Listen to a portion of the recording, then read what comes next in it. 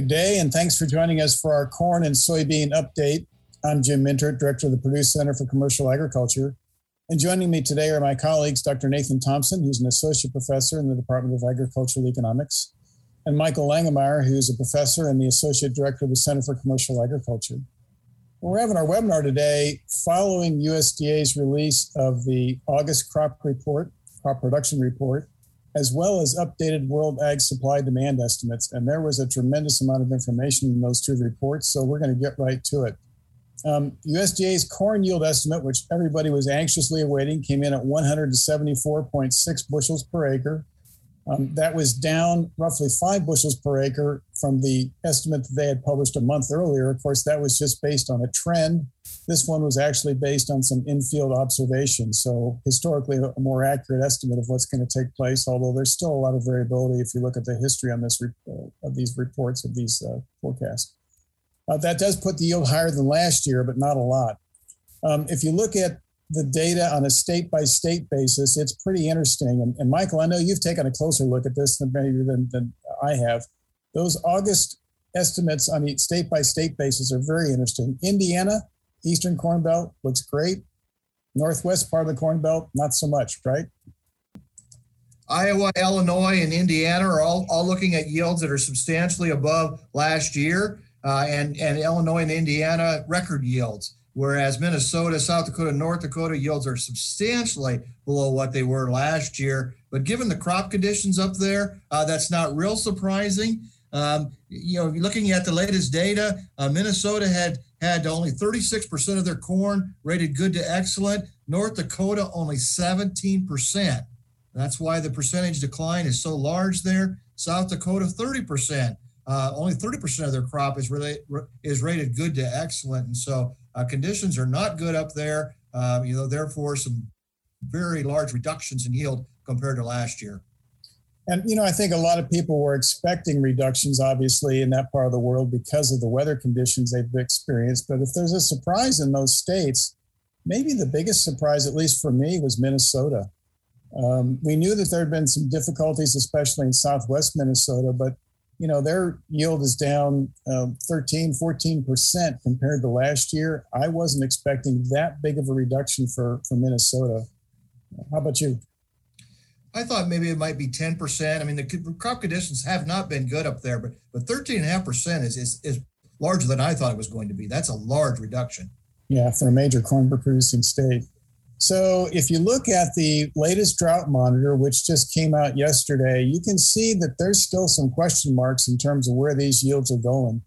I've got the drought monitor kind of divided up there with kind of the Midwest and Eastern Corn Belt part of the market on the right-hand side, and then Western Corn Belt and some of the Plains states on the left-hand side. And, you can see the Dakotas still very dry based on the drought monitor. Minnesota is still very dry based on the drought monitor. Parts of Iowa still pretty dry based on the drought monitor.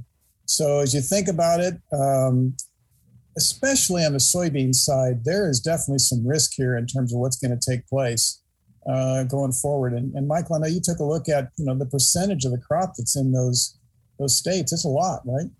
Yeah, if you look at North Dakota, South Dakota, and Minnesota, it's close to 19% of the corn crop, with Minnesota having close to 9% in just that state. And so very large corn producers and some fairly low yields. Iowa, even though Iowa is up compared to last year, remember they had that really bad windstorm last year, so that impacted yields in Iowa throughout Iowa, particularly in certain places. And so you need to put that in perspective too. Just to get a little bit more context on the Iowa yield, Indiana is expected to have a higher yield than Iowa. That doesn't happen very often. Typically, Iowa has stronger average corn yield than Indiana. Yeah, and you point out Indiana, record high yield expected in Indiana at 194 bushels per acre. You've also taken a look at those crop conditions. You kind of mentioned that a little bit earlier, but you might want to highlight those a little more, Michael. Just to summarize briefly, I mean, if we take a look at this chart and we see that Indiana is well above their 5-year average, we can see why Indiana is expecting record corn yields. Percentage of the crop rated good to excellent is almost 3/4. in Indiana compared to a 60% 5-year average. On the U.S., on the other hand, the 2021 percentage of the corn ranked good to excellent is actually lower than the 5-year average. And so I think that helps to explain why Indiana is expected to have such a high corn yield and the U.S. average being below trend. So if we take a look at the corn production numbers and look at the chart for just a second, that corn production number for the U.S. came in at 14.75 billion bushels. That's up from 14.18, but it's lower than what USDA was forecasting a month ago and lower than what the trade was expecting coming into the report. So if you want to focus on the surprise from the reports yesterday, the big surprise really was on the corn yield and resultingly on the corn yield production number.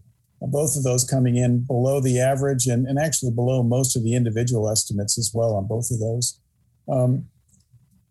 If you look at the ending stocks estimates, USDA did raise the 2020 crop ending stock estimate. In other words, the quantity of corn we're going to carry over from the 2020 crop year into the 2021 crop year just slightly. But if you look at the chart, it's sort of humbling in a way to look at this chart, because if you look at what the number was projected to be this time a year ago, that number was projected to be almost 2.8 billion bushels. And so that projection wound up coming down by roughly 1.7 billion bushels over the course of the marketing year. That is a huge change in the estimate over time. And I guess points to the idea of how difficult it is to forecast ending stocks. Michael, you pointed out one of the reasons, and that was because the crop estimate was shrinking hard following the release of the August report. And part of that was the storm that swept through so much of the Corn Belt and Midwest last year, just a year ago this week, actually. If you look at the ending stocks projection for the 2021 crop year going into the 2022 crop year, USDA pulled that back roughly 190 million bushels compared to their forecast just a month earlier. So that number is now 1.24 billion bushels. A month earlier, it was 1.43 billion bushels. So that's still a pretty tight ending stocks number. If you look at that ending stocks as a percentage of total usage, for 2020, that came in at 7.4%. That's the revised estimate on this month's report. For next year, for the 2021 crop year, it's coming in now at 8.5%. And just to remember, a month ago, that was very, very close to 10%. It was just under 10% a month earlier. So I'm not going to say that we're going to see a repeat of what we saw last year, but we are seeing a little bit of evidence of some tightening in those stocks relative to what we were expecting earlier in the marketing year. On a world basis, those world stock to use ratios tightened again by USDA, down, I think, about 1% compared to last month. So we're at 24%. That's not a huge change, but I think the key point there is you look at the trend over time, and we have gradually been tightening those world stocks estimates. And, on an ongoing basis, if you're tightening those world stocks estimates, what that really means is you're consuming more than you're producing. And from a producer standpoint, that's a favorable outcome in terms of tightening those stocks and having some positive price implications. Taking a closer look at exports, the 2020 crop corn exports are on track to meet USDA's revised corn export projection. As of the end of July, we've exported about 90% of what USDA is forecasting. If you compare that to history, that bodes pretty well for them actually hitting their target, right? So I think that also bodes pretty well for the carryover number being pretty accurate from the 2020 crop year into the 2021 crop year. If you take a closer look at exports to all destinations versus China, that's pretty interesting. The total corn exports this year compared to last year, up about 64%. Exports to China alone account for a little over 3/4 of the increase in corn exports we've seen this year.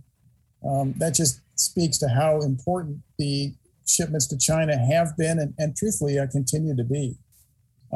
So this is a new chart this month, this next one, which is taking a look at the marketing year commitments for the upcoming marketing year for both all destinations and China. And I guess I need to explain this chart a little bit because it makes it look like historically China doesn't buy any corn before the start of the new marketing year. That's not exactly true. What China tends to do, if you look closely at the weekly data, they tend to pick up some corn at the very end of the marketing year. So here in the month of August, China has a tendency to buy some corn. This chart doesn't pick that up in those prior years, 16, 17, 18, and 19, because they didn't do it till the month of August. And this chart is just through the end of July, which is the data that's available for this marketing year. So if you look at the right-hand side of that slide, though, that's really the more interesting part, and that is two things. One, our export commitments for the upcoming marketing year are substantially larger than they were this time last year. And then the second point is, if you look at the change that's taken place, the vast majority of that change is really coming about because of one country, increases in export commitments to China. A year ago, those upcoming marketing year commitments were at 225 million bushels. For the upcoming marketing year, the 2021 marketing year, they're already at 423 million bushels. And of course, there have been some reports this week of China making some additional purchases. So that number is going to rise when we have some more data. And again, speaks to the importance of moving corn to China. One of the things to keep in mind with respect to China is that roughly 2/3 of the world's corn ending stocks reside in one country, namely China. And when I see the increase in exports going to China or export commitments to China, that suggests to me that China is still trying to rebuild their stocks. And maybe some of those ending stocks that are being reported are perhaps not as well positioned or maybe out of condition. But still pretty strong demand from China for corn from the U.S. going into this upcoming year. And of course, some of that's probably related to the shortfall in production in South America coming out of Brazil as well. On the ethanol side, another big component of usage, USDA continues to forecast a pretty modest recovery in ethanol usage of corn to produce ethanol. Their forecast for this year is at 5.08 billion bushels. Their forecast for the upcoming marketing year is at 5.2 billion bushels, so a pretty small increase. And I guess from my perspective, I think that's probably pretty realistic. If you take a look at what's happened to estimated daily margins at the ethanol plants, they have really narrowed pretty substantially. Those margins have collapsed from in the early spring or mid-spring timeframe of about 63 cents per gallon of ethanol produced down to recently. They've been bouncing around. Some days they were actually negative. More recently, they've been positive, but just barely. Ed, I'm not sure if you've moved over to that next slide, but those margins are really going to be indicative of what's taken place going forward. And I think probably consistent with USDA's very modest recovery in ethanol usage. But it also speaks to this idea that the recovery from the pandemic, which seemed really well underway a few weeks ago, all of a sudden now seems maybe a little less positive than it did as people become more and more concerned about the Delta new variant. So that's something we're going to have to keep a pretty close eye on. If you look at the ethanol production numbers, the percent change compared not to last year, but to 2019. So we're comparing the 2021 numbers to the pre-pandemic era. And the last time we did one of these webinars, the last observation we had was that green bar of a 2% increase. Notice what's happened since then. It's been hovering, truthfully, pretty close to even with the 2019 level. But the most recent observation, which is just from last week, production down 6% compared to where it was in 2019. Again, I think that's reflective of what's going on with those margins. If you want to see those ethanol production numbers improve, you're going to have to see better margins. And that probably is going to be related to what's going on with the pandemic in terms of the rate of recovery that we experience. So I'll pause there and kind of turn over to Nathan. And Nathan, you've been looking at the basis situation here in the Corn Belt. Yeah, so we'll just start out with a quick look of what's going on with basis here in central Indiana. So here we're looking at corn basis in central Indiana using the Center for Commercial Agriculture's crop basis tool. I'm looking at the current year's basis, which would be the black line, and relative to the historical 3-year average, which would be the blue line, And we're looking at this relative to September futures for the entire crop marketing year. Where we're at in the end of the crop marketing year, looking at nearby basis can be a little deceiving. And so we're just going to look at it relative to those September futures kind of for the entire crop marketing year to kind of get a better idea of what the trend has been there of late. And what you can see is that, back early in the summer months, throughout the crop marketing year, we've had relatively strong basis. And that really got to its peak there in the early summer months where we were as much as $1.40 above where we would expect to see based on that historical average basis. So very strong basis levels there early in the summer months. That has kind of pulled back a little bit, but I wouldn't say that it's had a steady or a trend of decline. It's just kind of, a little bit at a time pulled back and really has flattened off here of late, where currently, we have basis levels that are in the ballpark of $1 above that historical average, which for this time of year, we would expect to see basis, somewhere around zero, meaning the cash price and futures price would be the same, but instead we have, $1 basis right now. And so, as we look forward to what to expect, obviously the report yesterday, the big news was corn yield being brought down at a national level, but as has already been mentioned, right, in the state of Indiana, corn yield is projected to be record highs. And so basis being an inherently local concept, we have to think about, what do we expect to see in terms of corn basis here in Indiana, where we're likely to have, ample corn supplies. And so I think, if you look forward a little bit, and we'll talk about this in just a second in a little bit more detail, but, those forward contract bids for new crop delivery are currently, at levels that would be more normal, with normal being a very dangerous word when we think about, what's happened in the last several years, but more, in those normal levels as opposed to seeing kind of continued strength in basis going forward. So to kind of give you a slightly different look at, if we expect basis levels, corn basis levels in particular, to maybe revert to those seasonal kind of normal levels this fall, what in the state of Indiana, what might be happening in other places? And so we've talked about at length kind of some of the production issues that are being had kind of in those northern plain states. So our counterparts at Kansas State University have a basis tool that's similar to what we have at the Center for Commercial Agriculture, but within kind of their geographic scope, they include North Dakota. And so I thought it would be interesting to look at what those corn basis levels in North Dakota look like, and then again, kind of think about what they might do. So this is kind of an interesting exercise, and for folks that might not be in Indiana, this could be useful information. A couple of caveats just about what the kind of setup for the tool that Kansas State has. Where our tool goes on a crop marketing year starting in September, they kind of use more of a calendar year. And so what we're looking at starts the first week of January. So the very left-hand side of the chart is the first week of January and then moving forward. So for example, week 20 would be the last week of May, right? So the fifth month of the year, 4 weeks a year. And so what you can see is, again, in North Dakota, corn basis, and so this is for an individual location that's kind of in the center of the state there.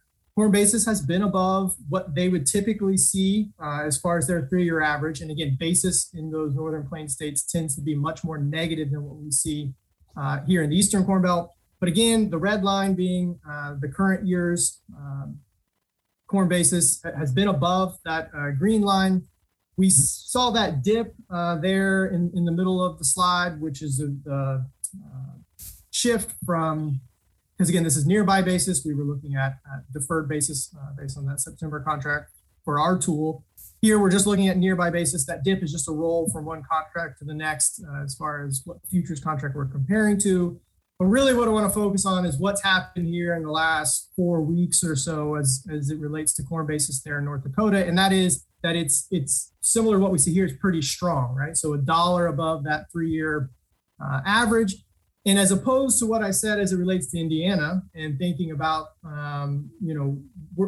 while national yields are down, we're going to see record yields here in Indiana. We know that they're going to take a pretty big hit on yields in those northern plain states. And so I would expect that the strength that we're seeing in basis here in this chart will likely continue as opposed to eroding like we're probably going to see in the Eastern Corn Belt states where crop conditions are a little bit better. And that'll be interesting, something to keep an eye on and track, but just the idea of basis being local, that's what's going to happen. And we've seen this in the past with, for example, the planting issues that we saw in 2019. Basis is the tool that gets used to move grain, right? North to south, east to west.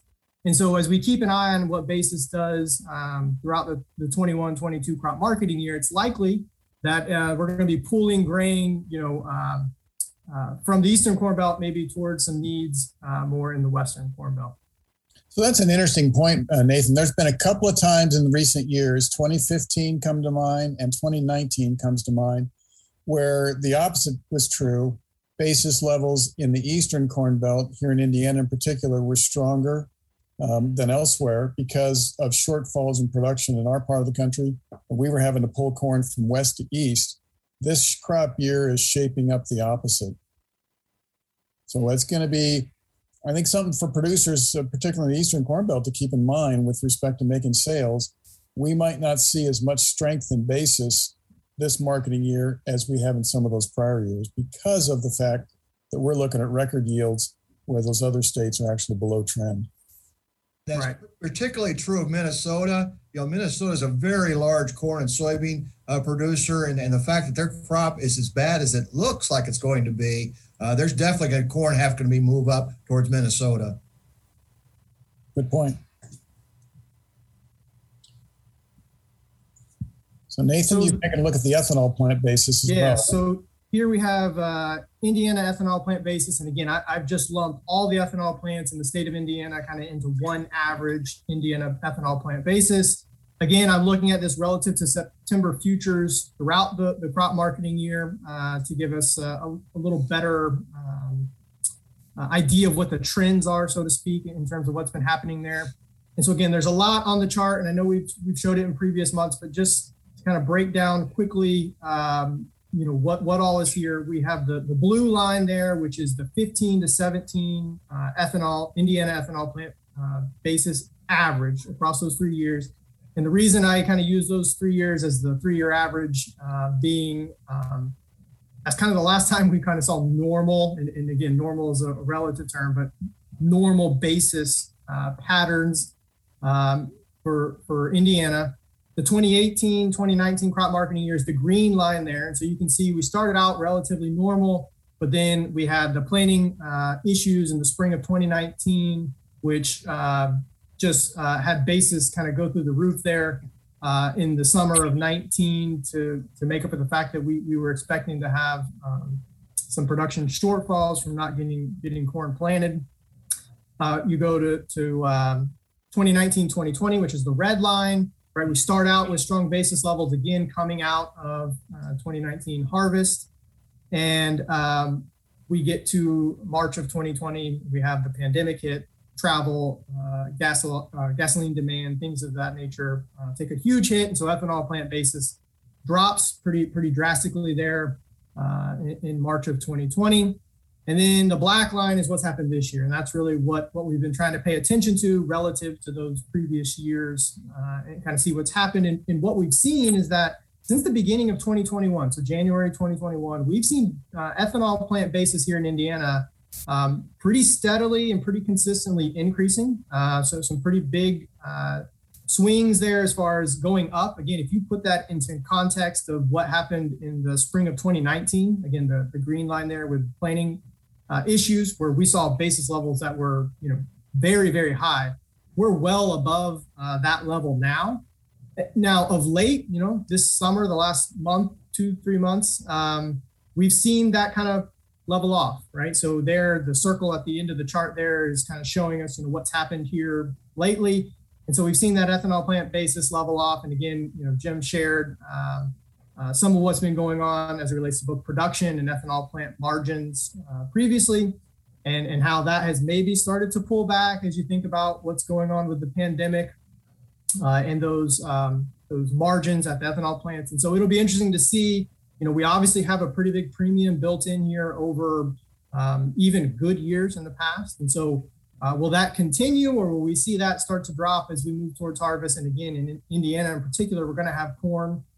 So it's not like ethanol plants are going to have to, bid up the price in order to bring in corn. So, how that ethanol plant basis pans out here as we move towards harvest will be really interesting as it relates to where we're at and where we've been in the past. So Nathan, as I was listening to you discuss the ethanol plant basis, it strikes me that for producers, one recommendation is to pay close attention to what those forward contract basis bids are, right?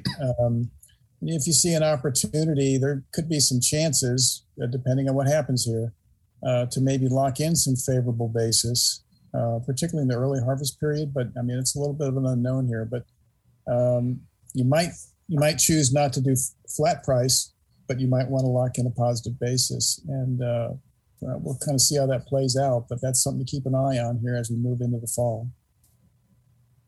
You've taken a look at some hedge values, right?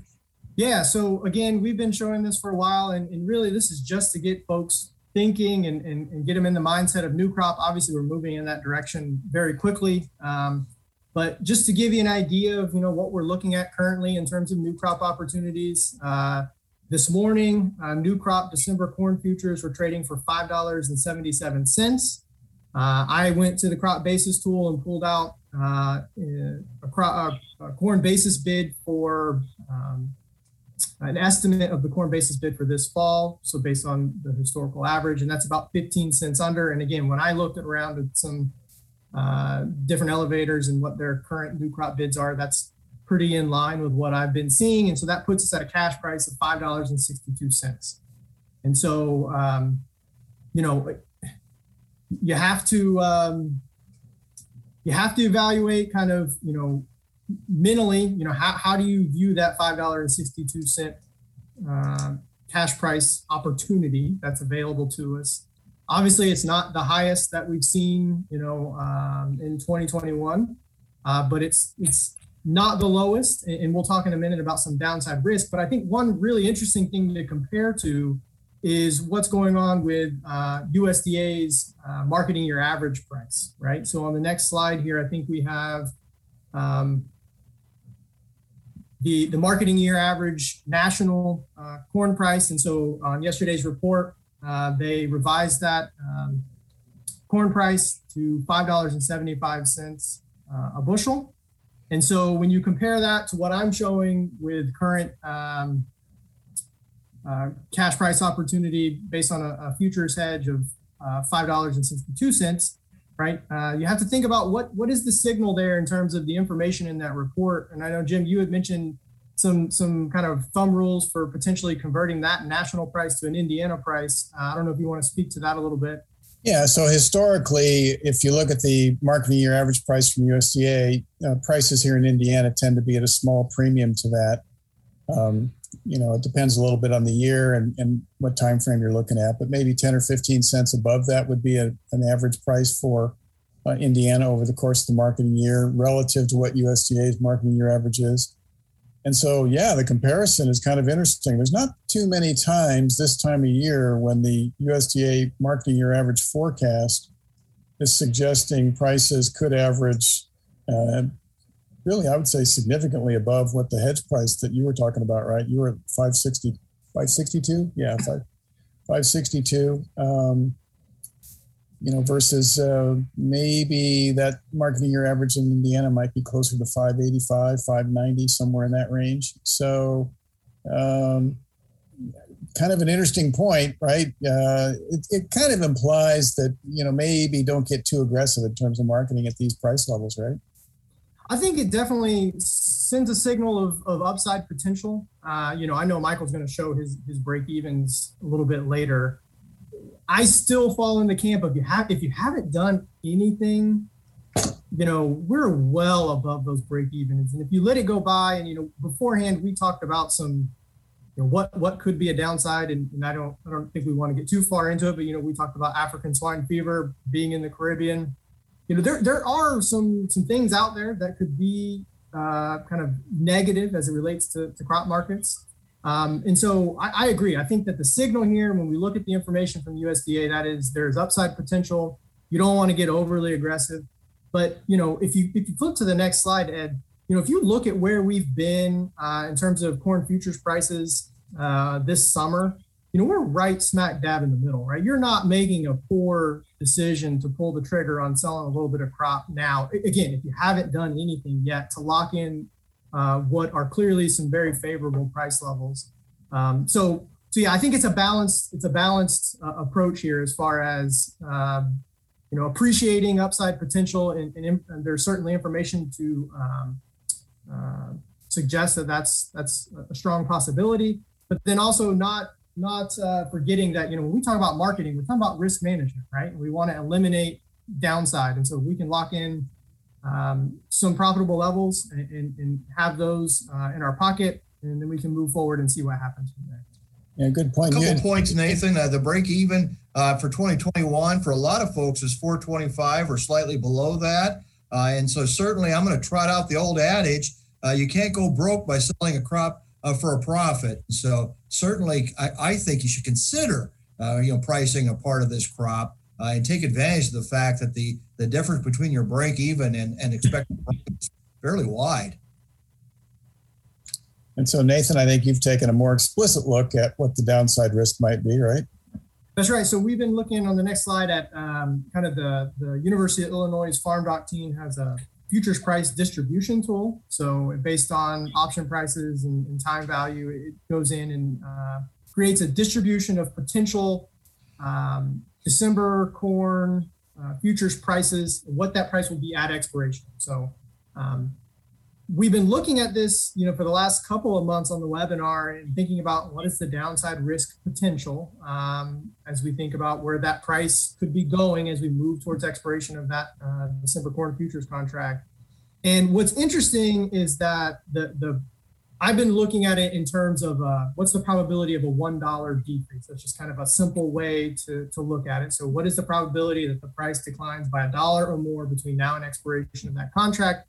And what's interesting is that that probability has been declining, right? And again, that's somewhat obvious as we get closer to expiration, we have more information that distribution is going to get tighter. But it's still interesting, month over month, I think last month, the probability of that $1 decline in December corn futures was 20 or maybe a little over 20%. Now we're down to 14%. So we've seen that kind of downside risk potentially, lessen a little bit. And so, again, profitable opportunities to be had. Again, there's also upside potential if you look at the table there on the right-hand side as well. I think we got to be a little bit careful. We don't want, to hope for 650 and have that be our strategy for marketing our grain, right? I know Michael would hate that. And so I think, looking at this just quantifies a little bit of that risk. And again, it's interesting to look at it month over month and see how that downside risk has changed. And let that kind of play into how you're making some of these decisions as it relates to, what marketing decisions you do want to make, or maybe what portion of the crop are you wanting to make some decisions on.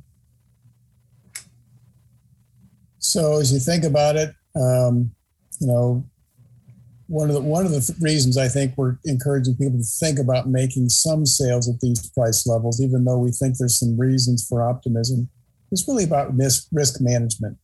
And I think sometimes we get too caught up in price forecasting and not think about risk management. And so one of our jobs here, I think, is maybe to, pull people back a little bit and say, all right, think about this from a risk management standpoint and a financial management standpoint. And from that perspective, we know that a lot of our listeners, a lot of our viewers probably haven't done very much pricing at all, or in some cases, maybe no pricing at all of the new crops. So from that standpoint, there's clearly some opportunities there. Well, let's take a look at the soybean side. And I have to apologize. I have a glitch in my chart. Somehow I managed to omit the 2021 estimate. But anyway, such is life. I'll update that for the slide deck that we post on the web. But it doesn't really matter too much. The estimate for yield came in really very, very close to USDA's estimate, or from the trade's estimate coming into the report. Down a little bit from where they were last month with respect to their trend yield, and down just slightly compared to the trade's estimate. Really came in right at 50 bushels per acre. I think the trade estimate coming in was about 50.4. So not much change there. If you look at the soybean yield map on a state-by-state basis, again, there's some similarities to what we saw on the corn side, right? The big question mark is primarily in that northwest part of the Corn Belt, especially North and South Dakota and Minnesota. And to some extent, this is actually maybe a little more important on the soybean side because we have so many acres, especially in the Dakotas, and carrying over into Minnesota as well. But those states are down significantly compared to last year. Michael, again, I think you've taken a little closer look at that. Yeah, Jim, just to point out, to reiterate what you were just saying, almost 1 out of every 4 planted soybean acres come from North Dakota, South Dakota, and Minnesota. And so this region is extremely important for soybean production, even more so than they were for corn production. And the percentage of the crop rated good to excellent in those states is very low. Minnesota is only 34%, South Dakota 27%. And you see this large decline in expected yield in North Dakota. Keep in mind that only 13% of the current soybean crop is rated good to excellent in North Dakota. And so some very, very low crop conditions in North Dakota. And that's why we're seeing such a low yield of only 24 bushel average in North Dakota. I would also like to point out, we were talking about this earlier before the webinar. The U.S. average is right at 50. There's probably a wider band around the U.S. average for soybeans than there is for corn. For obvious reasons. This time of year is very important for soybean yields. And so it really depends on what the weather is for the next couple of weeks. There could be they could lower this yield if the weather's not very cooperative in the next 2 weeks, or this yield could increase if we have some timely rains across the Corn Belt. Yeah, it's important to remember these yields estimates are effective as of approximately August 1. And of course, we've already had a couple of weeks of weather, but as you point out, we've got a couple of more before the September 1 estimates. And, if you think about the weather impacting yield, probably all the way out through at least the middle of September, right? So another thing to point out here, Jim, is the record yields in both Indiana and Illinois. And Illinois at 64 bushel average. My goodness, that's a high average. And so that'll be interesting to see whether that actually happens. Yeah, for our viewers, yesterday we had the crop report down at the Indiana State Fair press conference, and one of the discussion points with our soybean specialist Sean Castile here from Purdue was, what's been the impact of early planting soybeans, and I think on some of these Eastern Corn Belt states in particular, we're seeing some of that. There was really an emphasis on planting soybeans early this year. In fact, for the first year that I really remember, seeing a number of people plant soybeans and leaving their corn planter in the yard because they thought it was too early. And, early planting soybeans has really turned out to be a profitable move. We heard that on the farm management tour earlier this summer, Michael. So again, you took a look at the crop condition ratings on the soybean side. Wait a minute, I skipped a slide, sorry. So if you look at the production estimate, 4.34 billion bushels, that's up about 200 million bushels compared to last year. And that was very, very close to the trade's pre-report estimate. So no big variation there. It was kind of interesting yesterday when the report came out. We did see in the short run, we did see kind of a pop in the marketplace, but it seemed like after people looked at the report a little more closely, they realized that this really didn't differ much from what the pre-release estimates were. And so all of a sudden the prices kind of came back to where they were before the report, before the market opened that day, actually not so much before the report. So Michael, again, you've taken a look at those crop condition ratings. Yeah, this is a very similar story to what we talked about with vis-a-vis corn. Indiana is looking well above the 5-year average. 70% of the soybean crop is rated good to excellent in Indiana. In the U.S. is the opposite story. 2021 is below the 5-year average. And that's why I say there is a band around that U.S. soybean yield, because when you look at the comparison, for both corn and soybeans, U.S. 2021 compared to U.S. 5-year average, it's a similar story. And you remember the corn yield was very low compared to expectations, where the soybean yield, I think it came out right about in the middle. of pre-report estimates of that soybean yield, and so we could see a deterioration in that U.S. Soybean yield in the next production estimate. Yeah, I think our viewers are kind of picking up on the fact that we kind of think the drought in August is really going to have some more impact, and this yield story isn't really. Perhaps. I mean, I'm just saying there is that is an open question yet. Oh, you backed away from it, Michael. Come on. All right, let's take a look at the export situation. So if you look at it, soybean exports this summer, especially to China, were really pretty darn slow. And as a result, USDA has pulled back their export projection. Still a pretty good number from a historical standpoint, obviously, at 2.18 billion bushels, but a little less than what we were anticipating earlier in the year. And of course, China continues to be extremely important. You can see that on the chart. If you look at the export projections coming off the World Ag Supply Demand Estimate report and look at where we're at so far, we've exported 96% of what USDA is forecasting. Well, that's partly because they keep pulling back the export number, right? So as we've gone through the summer, they've kind of gradually pulled that number down a little bit. And as a result, yeah, I think we're going to hit the target. But I'm not confident that if you look at the recent numbers, I don't think we're going to blow through it either. So then as you start looking at the ending stocks, this is a pretty interesting story. It's a little different story than what we saw in corn. In corn, the ending stocks estimates peaked back in the beginning of the marketing year, actually before the beginning of the marketing year, and then we kind of pulled them down pretty much continuously throughout the course of the marketing year. Soybeans looked pretty similar up until this spring, when all of a sudden it became clear that the export numbers were starting to slow down. And if you look at the change since May, on 2 occasions now, USDA has raised the 2020 ending stocks number. So we had a period of about 4 months in a row where the ending stocks estimate was sitting at about 120 million bushels. Then back in June, they bumped it up to 135. This month, they bumped it up 25 million bushels to 160. That's still a very tight ending stock estimate. But in the futures market and the commodity markets, it's always changed today relative to yesterday, or in this case, changed this month relative to last month. And so the change was going the wrong way. We weren't using as much as people expected. And as a result, I think that explains some of the softness that we've seen in soybean prices this summer. If you move ahead and then start looking at the forecast for the 2021 marketing year, so far no change. It's been sitting at that 155 million bushels going back to June. This report didn't change that.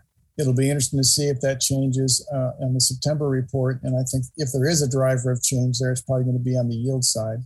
So if you look at that from a historical standpoint, that 155 is pretty much right in line with where USDA is coming out of this 2020 crop. But that leaves us then at about a 3.5% ending stock in the 2021 marketing year going into the 2022 crop season.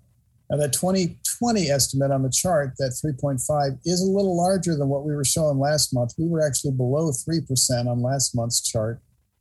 So it's a little larger than people were anticipating, but if you look at it from a historical standpoint, those are really tight ending stocks estimates, right? I mean, we're pretty much talking pipeline supplies or maybe just a little more than pipeline supplies. Not much wiggle room there on either the production side or on the demand side. And so a volatile situation ahead of us, I think, in terms of soybean prices. If you look at it on the world's standpoint, not exactly the same as what we saw in corn, but over time, particularly going back to 2018, those ending stocks estimates from a world standpoint have been tightening. So, of course, in 2018, we got up on a worldwide basis up to 33%. We've been pulling it down since then, down to 25%. It's not as tight as it was back in 2011 and 12 and 13, but it's not too much above that either, right? Those numbers were in the 22 to 23% ending stocks estimates range, and we're sitting at just a touch over 25%. So again, very tight supply situation on the soybean side relative to usage. So with that, Nathan, you've been looking at soybean basis. Yeah, so we'll start off here with soybean basis here in central Indiana. Again, I'm looking at this relative to the September soybean futures contract for the entire crop marketing year. And we have the black line, which is current year's soybean basis level, and the blue line being the 2-year historical average. And so, somewhat similar to corn, we've seen basis pull back. The difference for soybeans is that that's been a much more steady and a much more obvious trend, kind of moving or reverting back to that kind of historical average. So, we had soybean basis, again, relative to the September futures contract, of as much as $2.42 above the historical average back at the beginning of the summer.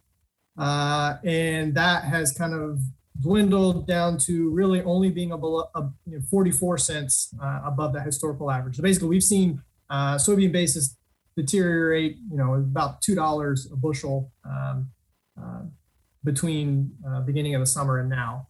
And again, how you calculate that is affects what that number looks like. That number might be shocking to some people, but it based on that September futures contract, we've seen soybean basis really decline, moving towards that historical average. And again, that's probably a little bit interesting to think about as we think about where basis is going to be in the fall. So again, when I look around at forward contract bids for fall delivery, basis appears to be kind of right in line with that historical average. And so even with the tight supplies, we haven't seen folks lining up to bid up soybean prices this fall. That may change, as we've already mentioned. What happens between now and harvest can have a big impact on soybean yields. And again, there might be some local effects. And so again, on the next slide here, just for a relative comparison, I pulled soybean basis in North Dakota, again, using Kansas State's basis tool. Again, don't forget that the presentation of information here is very different than what you're looking at on the Purdue crop basis charts. So again, we're starting not at the first week of September, but instead the left-hand side of the charts is starting at first week of January. And again, on my charts, I was showing that September contract basis, and here we're looking at this on a nearby basis. That's kind of how they have their charts calculated. So this is nearby soybean basis continually rolling with that nearby futures contract. And so what you see is, again, we've had some volatility there. And again, some of that has to do with rolls between different futures contracts. But nonetheless, we've seen strong soybean basis there in North Dakota throughout the crop marketing year, or at least the calendar year, given the way this is set up. But what's really interesting to look at is kind of where we are today. So that last point on the chart there, their basis for soybean is 61 cents above where it would normally be. And again, they typically see very negative basis there in those northern plain states. So, looking at the chart there, somewhere, $1 under is not abnormal for them. But now they're looking at basis that's maybe only 50 cents under the September futures contract. And so again, given crop conditions in that part of the world, I would expect to see their basis be a little bit stronger, where ours has continued to kind of decline. But time will kind of tell in as far as, again, moving soybeans east to west and what the needs are going to be once we get the crop harvested. So Nathan, when I look at these charts and I think about some of the things that we said on these webinars a few months ago, I'm humbled a little bit because we thought there might be some deterioration in basis, but we also recognized that, in some prior years with these tight supplies, we had seen some pretty good pops in late season basis, and that did not materialize this year. And I guess I'm wondering, thinking about the export values, if that was the big driver. If you think about those prior years when we saw some real positive strength in basis in the late season, it was in part because of very strong export demand, and that simply did not materialize this summer. And I suspect that's probably what led to the collapse in basis. We simply didn't have that export demand. Do you agree with that? That's right. I think I agree. And again, there's kind of two sides there. One, production, while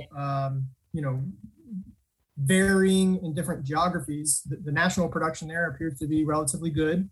But then I agree. I think that the main driver there was, well, okay, if we have, decent overall production, what is the demand side of it? And export demand clearly, at least, leveled off or declined there as we moved into summer months, where we didn't see soybeans moving as much as we did there in the early part of the year. And so I think that definitely was the driver there. Is we needed to see those big pops. We needed to maybe have some production issues combined with some big buying in the export market, and we got kind of the complete opposite, right? We got relatively good to normal production, and then export demand kind of fizzled out there over the summer months when that would have really caused that pop in basis. Yeah, and that's reflected in USDA bumping up the carryover estimate. And then, I think here in Indiana, of course, it's those river markets that pick up the export demand, and we simply didn't see the demand to fill barges that we saw in some of those prior years. So, again, I think it points out, the research that you did going back with one of your graduate students a while back. You looked at this pretty carefully, and one of your conclusions was, as I recall, that you can see some strength in basis late summer, but it's a very, very risky kind of a move to wait for it, right? It's a lot of volatility. Yeah, can be rewarding, but at high volatility and hard to forecast, right? So, yep, exactly. And that definitely turned out to be true. All right, so you've taken a look at pricing opportunities for new crop. Yep. So looking at the soybean side of things, this morning we had soybean futures around $13.52 a bushel. Again, I went to the crop basis tool, pulled out an expected soybean basis for Central Indiana this fall of 30 cents under. That puts us at a $13.22 cash price opportunity for this fall. And again, I think the same things ring true here as what I said about corn. On one hand, that's not going to look as high as maybe some of the cash price opportunities we've had throughout the previous months. On the other hand, again, Michael's going to show us those break evens, and this is still well above break even for most folks. And so, there's certainly opportunity to take some positions. If you haven't done anything on soybeans, new crop soybeans, this might, you probably don't want to let it pass by. But again, if you think about, okay, well, what are we seeing in terms of information? Well, number one, we know that the stocks to use on the soybean side is much tighter than what it is on the corn side. And then on the next slide, similar to what we did for corn, if you look at USDA's projection of that marketing year average for soybeans, not only are they above what I'm projecting as a potential cash price for fall soybeans, I mean, they're well above, right? 50 cents or so above where I'm at on that kind of expected fall cash price. And so again, it leads you to kind of evaluate the information that you have access to. On one hand, right, you're not going to go broke making a profit, and those current opportunities are profitable. And we'll look in a second at kind of where they compare relative to where we've been the last couple of months. But on the same hand, there is upside potential. And again, there's upside potential in corn and soybeans, but just where we're at on really, really tight stocks for soybeans, there's probably more upside potential on soybeans, I would say. I don't know if Jim and Michael would agree with that, but it seems to be a pretty safe conclusion. And USDA seems to be kind of in line with that kind of hypothesis or that recommendation as well. Yeah, I think that's an interesting point. If you look at it again, as we mentioned before, in the Indiana marketing year average is typically above the USDA's national average. And so when you think of it that way, it's probably more like 60 or 70 cents above what those forward contract bids that you were talking about a minute ago with that roughly, $13.22. So from a price forecasting standpoint, suggests there's some upside potential. Again, looking back at the research that you did, one of the things I think you concluded on your research was that if you're going to store something unhedged, soybeans is probably going to be the preferred alternative over corn, right? Yeah, that was definitely the conclusion there. As you looked at kind of a portfolio of storage strategies, a student that I worked with a couple of years ago looked at that pretty closely, and the result was that there was certainly opportunities to earn storage returns for both corn and soybeans unhedged, right? So just speculative, put it in the bin and wait. But the frequency and the size with which you kind of hit positive returns with the soybeans were much more often than what we saw for corn. And so definitely would kind of lean towards the soybeans in that sense. It's not quite the slam dunk it was this time last year, because there's not as much upside potential given the fact that futures are reflecting to a good degree the scarcity that's out there. But it does suggest there is some upside potential. And if you wanted to store something unhedged, you might want to lean towards soybeans, right? Right. So you've taken a look at futures as well. Yeah. So again, just to give some context to where those bids are and where we've been, because I know sometimes we can just really anchor to those peaks in the chart, right? And 1450 or whatever the number is. And if you look at it, where we are today, we're really right kind of in the middle, average of where we've been over the last 2-3 months. And so I think, again, you can feel good about making some moves on new crop soybeans at the levels that we're at. Did you sell at the peak? No, and I don't think that that's a problem.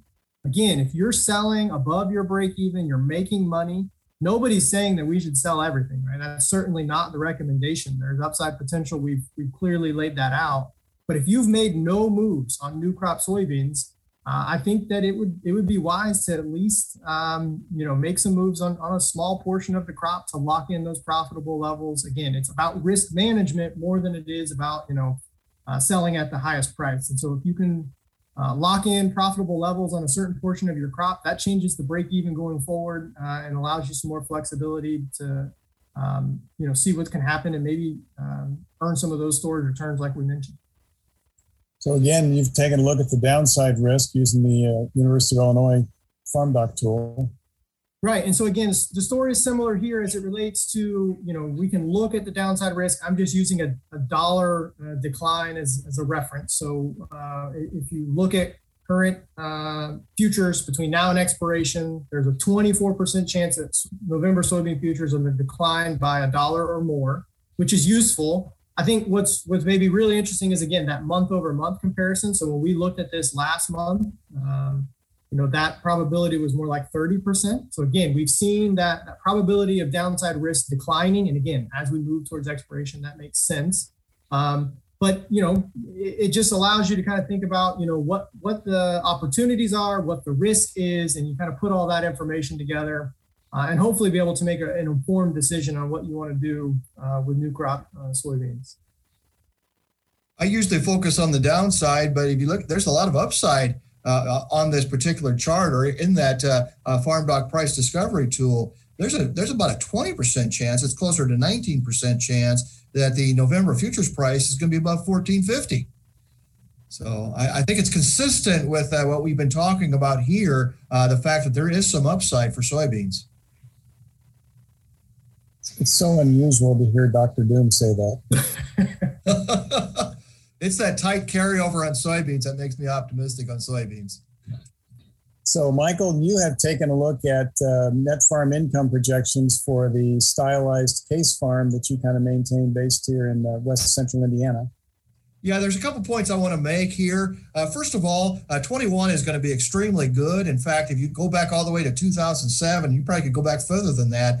21 is going to rival 2010, 2011, 2012, and probably surpass it, depending on a producer's marketing strategy. And so 21 is really good. Are we going to see a repeat of 10, 11, and 12? 10, 11, and 12, we had 3 years in a row of very strong net farm income per acre. I don't think so. I think 22, the prices are pretty good. If you look at it in November, December 2022, I think corn is over $5 and soybeans is over $12. But the problem here is our break-even price has increased dramatically from going from 21 to 22.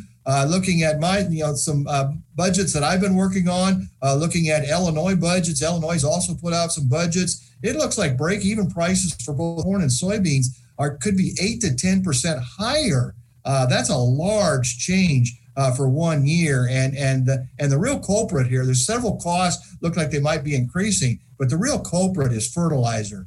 Fertilizer costs look like they could be 15 to 20% higher, this year or in 2022 compared to 2021. And so a lot of upward pressure on those production costs is going to keep 2022 to be more like 2020 and less like 2021. And to reiterate, going back to 2020 levels on your chart is not a bad year, right? No, it's not a bad year. But it's certainly not the extraordinary returns that we're going to experience here in 2021. And the reason why this is so important is in 10, 11, and 12, when we had those 3 good years in a row, we had very large increases in both cash rents and land values. I don't think that's necessarily going to be the case here moving 22 and beyond, because I just don't think that the net farm income is going to stay as high as it is in 2021. So you have taken a look at those returns to land and cash rental values. Yeah, a very similar story to what we've already talked about. The increase in from 20 to 21 was about 4%. The Purdue Cash Rent Land Value Survey recently came out, and the increase in cash rents is about 4% in 21. I'm thinking that an increase maybe 5 to 10% in 22. I think the strong returns in 21 is going to create a strong upward pressure on cash rents in 22, and so maybe a 5 to 10% increase in 2022. But looking beyond that, looking into 23 and beyond, unless the long-term forecasts are wrong, I think the strong upward pressure on cash rents is just going to be a couple years, 21 and 22. So, Michael, just kind of remind me and our listeners and viewers, when you compute net return to land, what are you subtracting out to compute that net return? Yes, that does include cash costs. It does include depreciation. It does include ownership costs on machinery, as well as an owner withdrawal for their management and labor in the business. And so the only cost that's not excluded is land ownership if you own the land, and cash rent. And so the net return to land for 22 is stronger than the projected cash rent, and that's why I think that the cash rent, a 5 to 10% increase, could be in line for 22. But it is much. The difference between net return to land and cash rent is much smaller in 22. Projected in 22 compared to 21. So, Michael, seed corn sales personnel and seed soybean personnel are visiting farmers rampantly across the Midwest, probably as we speak, and trying to get people to commit to what their acreages are going to be in 2022. And so you've taken a first look, maybe a second look, I think, actually, because I think you looked at this last month. But what do those projected returns look like for corn versus soybeans in 2022? Yeah, first of all, for 21, this recent increase in corn prices as a result of the August crop report, that lower than expected yield really improved the prospects for corn in 21. And now it looks like corn could be $75 per acre more profitable than soybeans in 21. So I wanted to start with that. The corn and soybean comparison in 22 is still a toss-up. There really isn't much difference between net return prospects for corn and soybeans in 22. It's been bounced around the last several months. Some months soybeans looks a little better. This month corn looks a little better. But there really is no clear signal that we should plant a lot more corn or plant a lot more soybeans. And so kind of suggest kind of the 50-50 strategy that a lot of people pursue. Yes, and maybe acreage will remain similar to what it was this year. Yeah. So you mentioned the cost side of the equation, and you've taken a look at that in this next chart in a little more detail, right? Yeah, this is a chart related to corn. The soybeans would be even more extreme in terms of the fertilizer increase. One of the things that we've seen in recent fertilizer prices is very, very strong prices for both phosphorus and potash. And so that it has a huge impact on soybeans because corn is really driven off nitrogen to a larger degree than phosphorus and phosphate, though they are important for corn. So having said that, if you look at the 22 prospects compared to 21, the 21 budget, we're looking at fertilizer prices anywhere from 15 to 20% higher. Just putting that, in a little bit more to the nitty gritty, we're looking at fertilizer cost per acre on average and high productivity ground that is as high as what it was in 2013. So many producers remember that we had some pretty high fertilizer costs in 2013. It looks like it's going to be similar in 2022, and certainly much, much higher than we've seen the last 3 or 4 years. So that kind of points to the margin squeeze that people are worried about, not in 21 and maybe not too much in 22, but certainly down the road, because the challenge is once those costs goes up, it's hard to pull them back. But your chart does suggest they can come back, right? Yes. We saw a fairly large reduction in break-even price for corn, for example, going from 13 all the way into 20. It dropped about 50 cents per bushel. A lot of that was cash rent, but there was also some help related to fertilizer costs coming out of 13. And so the break-even price can come down, but right now we're on the upside. Break-even price for corn and soybeans at 8 to 10% higher, in 22 compared to 21. If you look at corn, we're looking at 430 being a relatively low break-even price. I've seen some budgets in other states as high as 450. And on a more marginal soil, we're looking at break-even prices closer to 475. And so break-even prices dramatically higher than what they were last year. But just to reiterate, we're looking at some pretty good prices. Even looking, at the November and December futures, for corn and soybeans. And so it's not like we're not seeing some good some margins there. It's just that the margins aren't as good as what they are this year. Looking at soybeans, we were down to $10 or below, break-even price for soybeans. We probably dropped break-even price $1. Moving from 2013 into 2020. Now we're going the other direction. We're looking at a break-even price closer to $10.50, $10.75. I've seen some break-even prices from other states closer to that $10.25, $10.50. But the point is the break-even prices are substantially higher in 22 compared to 21. So you've kind of tossed out those numbers a little bit. On the next slide, I think you've actually got the breakouts so you can actually look at your cost per bushel. And for our viewers, maybe it's important to look at those numbers versus their own numbers for those same categories, right? Yeah, and it's particularly important to look at land. Does your land cost per bushel, is it higher than what we're presenting today? That's something to look at because that's important for your negotiations with the landlord. But also machinery and labor. Two of the costs that vary tremendously across operations are labor and machinery. And so compare those on your own farm. For example, on labor, I only have approximately 20 cents per bushel for corn and about 60 cents for soybeans. That could be double on some farms. And so take a look at that, but also the machinery side. The machinery side can range substantially from farm to farm. And so rather than just looking at the break even and getting excited about that, calculate your break even, please do that. I encourage you to look at the benchmark, use the numbers that we provided today as benchmarks and compare your farm's information to these benchmarks. So Michael, for some clarity, let's just kind of work through a couple of these. So on your land charge, you took the cash rent, divided it by the productivity number, right? Yeah. And so right now that's about $1.30. For corn, it's about $4.40 for soybeans. Land cost is more important for soybeans. Typically for soybeans, land represents 35 to 40% of all costs, whereas corn is closer to 30 to 35%. The fertilizer increased dramatically, about 90 cents for corn and about $1.40 for soybeans. The third largest cost for corn, about 60 cents per bushel for machinery. That's variable and fixed. So that's the ownership portion, but also the fuel and repairs, and about $1.70 for soybeans. And we've got other estimates for seed, pesticides, and labor. So the other one I wanted to focus on was labor, because how did you compute that?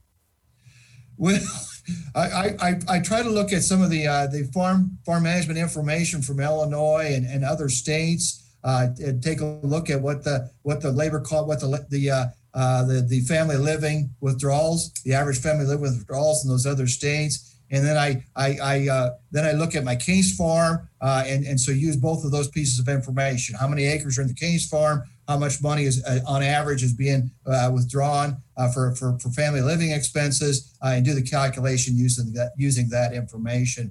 But as I indicated, labor does vary a lot among farms, particularly among farms of different sizes. Sometimes this is one area where the smaller and medium-sized farms are at a disadvantage typically. Their labor cost per bushel is typically higher than the larger farms. But there's larger farms that also have to take a close look at labor. And so I'm glad you reiterated, or asked a question related to labor, because that's one you definitely want to take a look at on your own operation. Yeah, so the way you did it, just to reiterate, you looked at the owner withdrawal that's used for family living expenses, divided it by the number of acres in the operation, and then divided it back by the bushels, right? Yeah, the case farm does have hired labor, and so I'm also using some higher labor estimates, USDA, and some survey information from Kansas. Yeah, and then just for clarity, when you say high productivity on corn, what yield are you using in that? For corn, looking at the 22 budget, that's about 250 bushel corn. Obviously, the yields could be higher than that, and that will impact the break even. If you had 225 bushel corn with the same cost structure, your break even is going to be lower. On soybeans, you use 65 bushel. There's people that with higher higher trend yields than that. So it's important to put in your own trend yields when you're doing budgeting. Don't the highest year you ever got, if that's 21, don't put that number into the budget, put the trend yield in.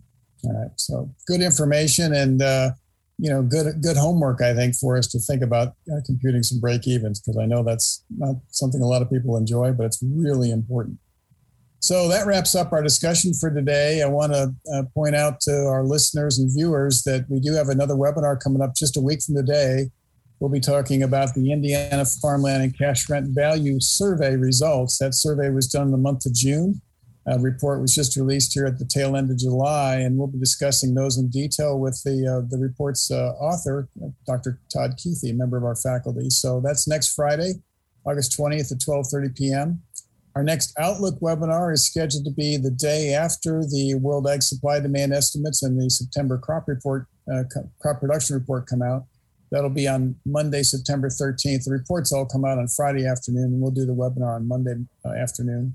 And that'll also be at 12:30 p.m. Eastern Daylight Time. Details for those will be available at our website, purdue.edu/commercialag. And with that, I want to thank my co-partners in crime here today, Dr. Nathan Thompson and Dr. Michael Langemeyer. And on behalf of the Purdue Center for Commercial Agriculture, I'm Jim Mintert. Thanks for joining us.